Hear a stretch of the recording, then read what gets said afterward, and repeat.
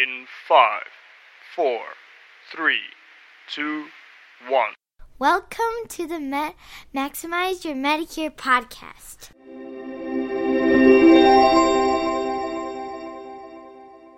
While the information on this podcast is believed to be correct, you should verify all facts. Nothing in this podcast is to be construed as financial advice. It is not the offer for you to purchase any instrument or any interest in any financial contract, including but not limited to insurance. The opinions expressed in this podcast are mine and mine alone. They are not affiliated with the Department of Health and Human Services or any financial institution. All right, good morning, everybody. It's Jay. I am the author of Maximize Your Medicare. Welcome to the Maximize Your Medicare podcast. There's lots of news these days about matters that affect persons who are Medicare beneficiaries. There will be today's podcast, which will be about Genworth, the provider of long-term care insurance. Tomorrow, I will be making some comments about the Supreme Court case that you see grabbing all of the headlines. Back to Genworth. It is, as some people may know, an insurance company. It specializes in life insurance as well as retirement savings plans called annuities of various stripes. In addition to that, it is one of the remaining providers of long-term care insurance from the past. Genworth started as a part of the AIG group, which was broken up during the financial crisis. You may have remembered that there were hearings about AIG and whether or not they would receive federal assistance. It eventually got it. Genworth spun out from it and continues to service outstanding long-term care insurance contracts as well as write new ones. Over the last 6 months, it has come to light that the company was struggling on the long-term care insurance side of the business, and most recently, you would see that they have continued to lose money in that unit. They have been public about it as required by accounting regulations and securities regulators. In addition to that, it has also uncovered some types of what they called accounting irregularities in that unit. Now, the source of it, I'm not going to speculate on it exactly as far as what types of accounting issues there were, but I'm just going to be highlighting on a couple of things that in a way that people can understand. Well, why has this happened? And what I thought I would do is I'd try to step back for just a second here on insurance companies as a whole. Insurance companies, life insurance companies, make money two different ways. Number one, it makes money from the investments with the premiums that you pay. In other words, the premiums that you pay, some of the premium goes to the probability that you pass away. That's the cost of insurance. Some of the money goes into a reserve pot, if you will. That reserve pot is collected and then invested by the companies in accordance with regulations and restrictions that on what they can use or what they can invest in with that reserve pot. You can understand in today's environment, the 10-year note, the U.S. Treasury 10-year note is approximately 2%. It's been hovering around this 2% for quite some period, plus or minus certainly 20 basis points, but within this 2%. Very difficult is the bottom line to continue to generate outsized returns from fixed income instruments when they're yielding 2%, and that is actually on the high end. You'll know that in Switzerland, the 10-year note is actually negative, meaning that you lose money over 10 years if you buy a Swiss government-issued 10-year government security. So it gives you an idea on the extreme difficulty it is to generate returns or yield from fixed income instruments. The second way that insurance companies make money is something called the lapse rate. Well, what's the lapse rate? Well, what that is when you pay premiums for 5 years, for example, and then you decide in the 5th year, that's enough.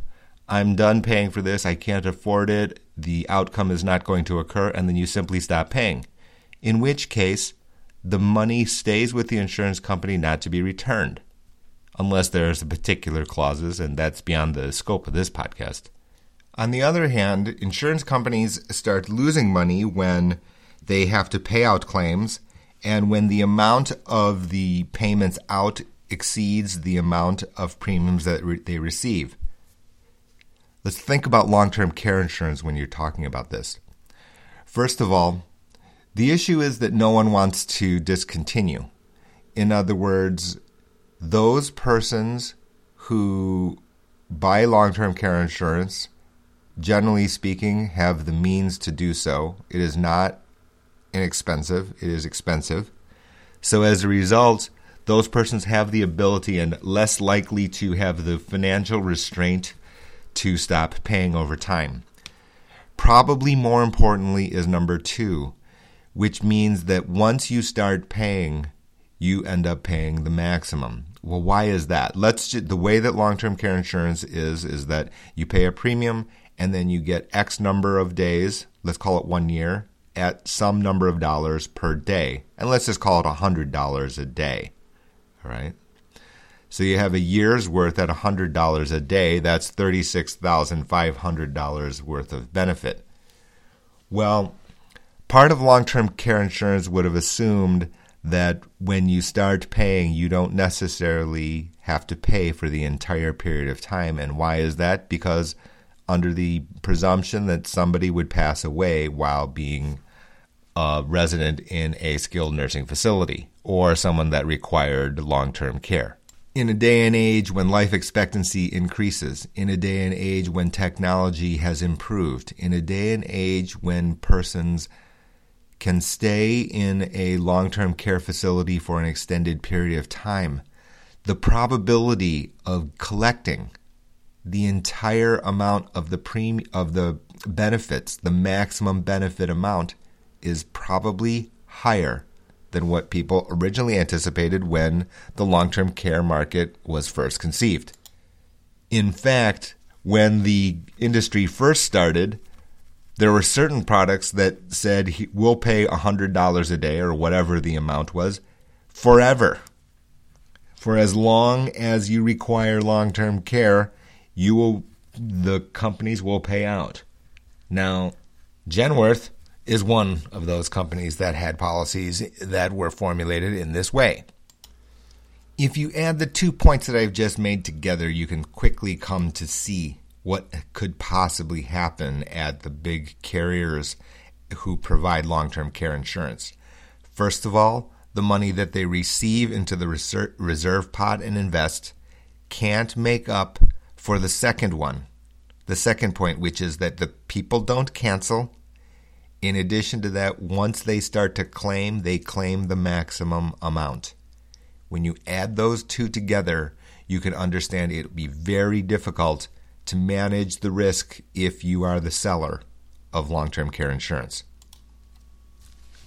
There are a number of different ways, and the reason that I'm bringing this topic up today here on the Maximize Your Medicare podcast, and it's a point that I make in Maximize Your Medicare, the book, the new edition is out on Amazon, is that Medicare beneficiaries are affected here. And why is that? Well, first of all, you'll know that Part A of Medicare covers the first 20 days for zero as long as it is accompanied by a 3-day in-hospital stay.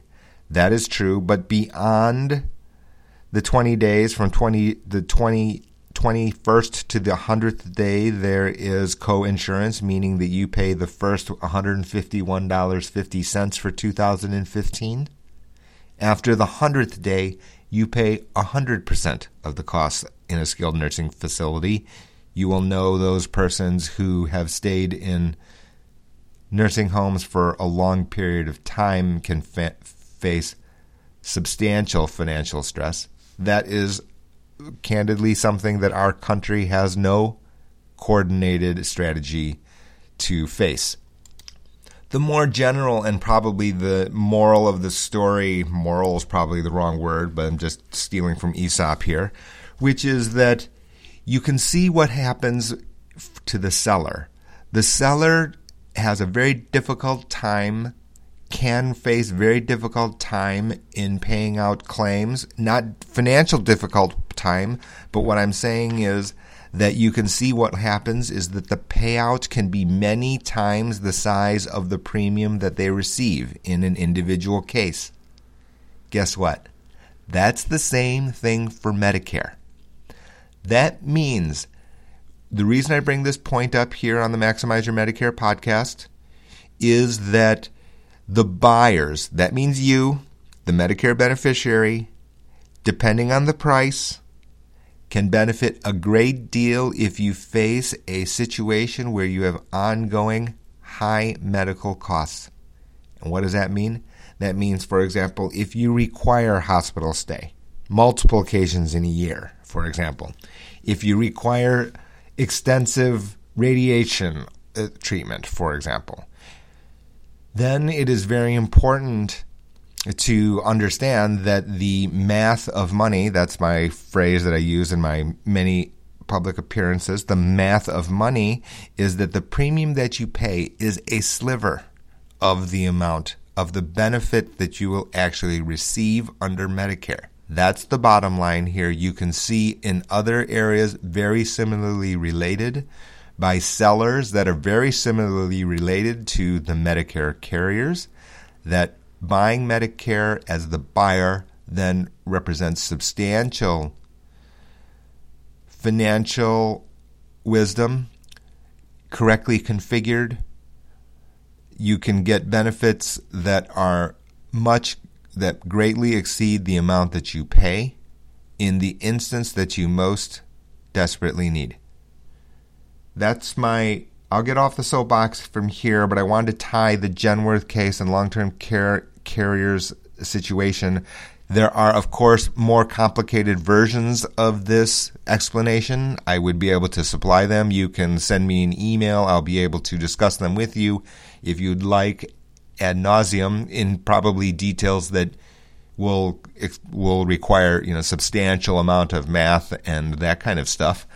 Things that I try to keep away from on the podcast because I want other persons to understand the intuition, the reasoning, the logic, and it's not difficult to understand when the first 2 points that I made earlier. Well, thank you for listening. I'm Jay. You can check out the 2015 edition on MaximizeYourMedicare.com. You can also see my various public appearance schedule. There are tickets there that you can register. I'm in Ann Arbor, Michigan in March. I'm going to be in Florida later this year twice, once in Miami, once in Tampa. That's coming up. Those will be up on the website as well. I'm Jay. Thanks for listening. New podcast coming up probably tomorrow to deal with the Supreme Court case. You probably have seen something on the news, King versus Burwell, and its implication for Medicare. I'm Jay. Thanks for listening.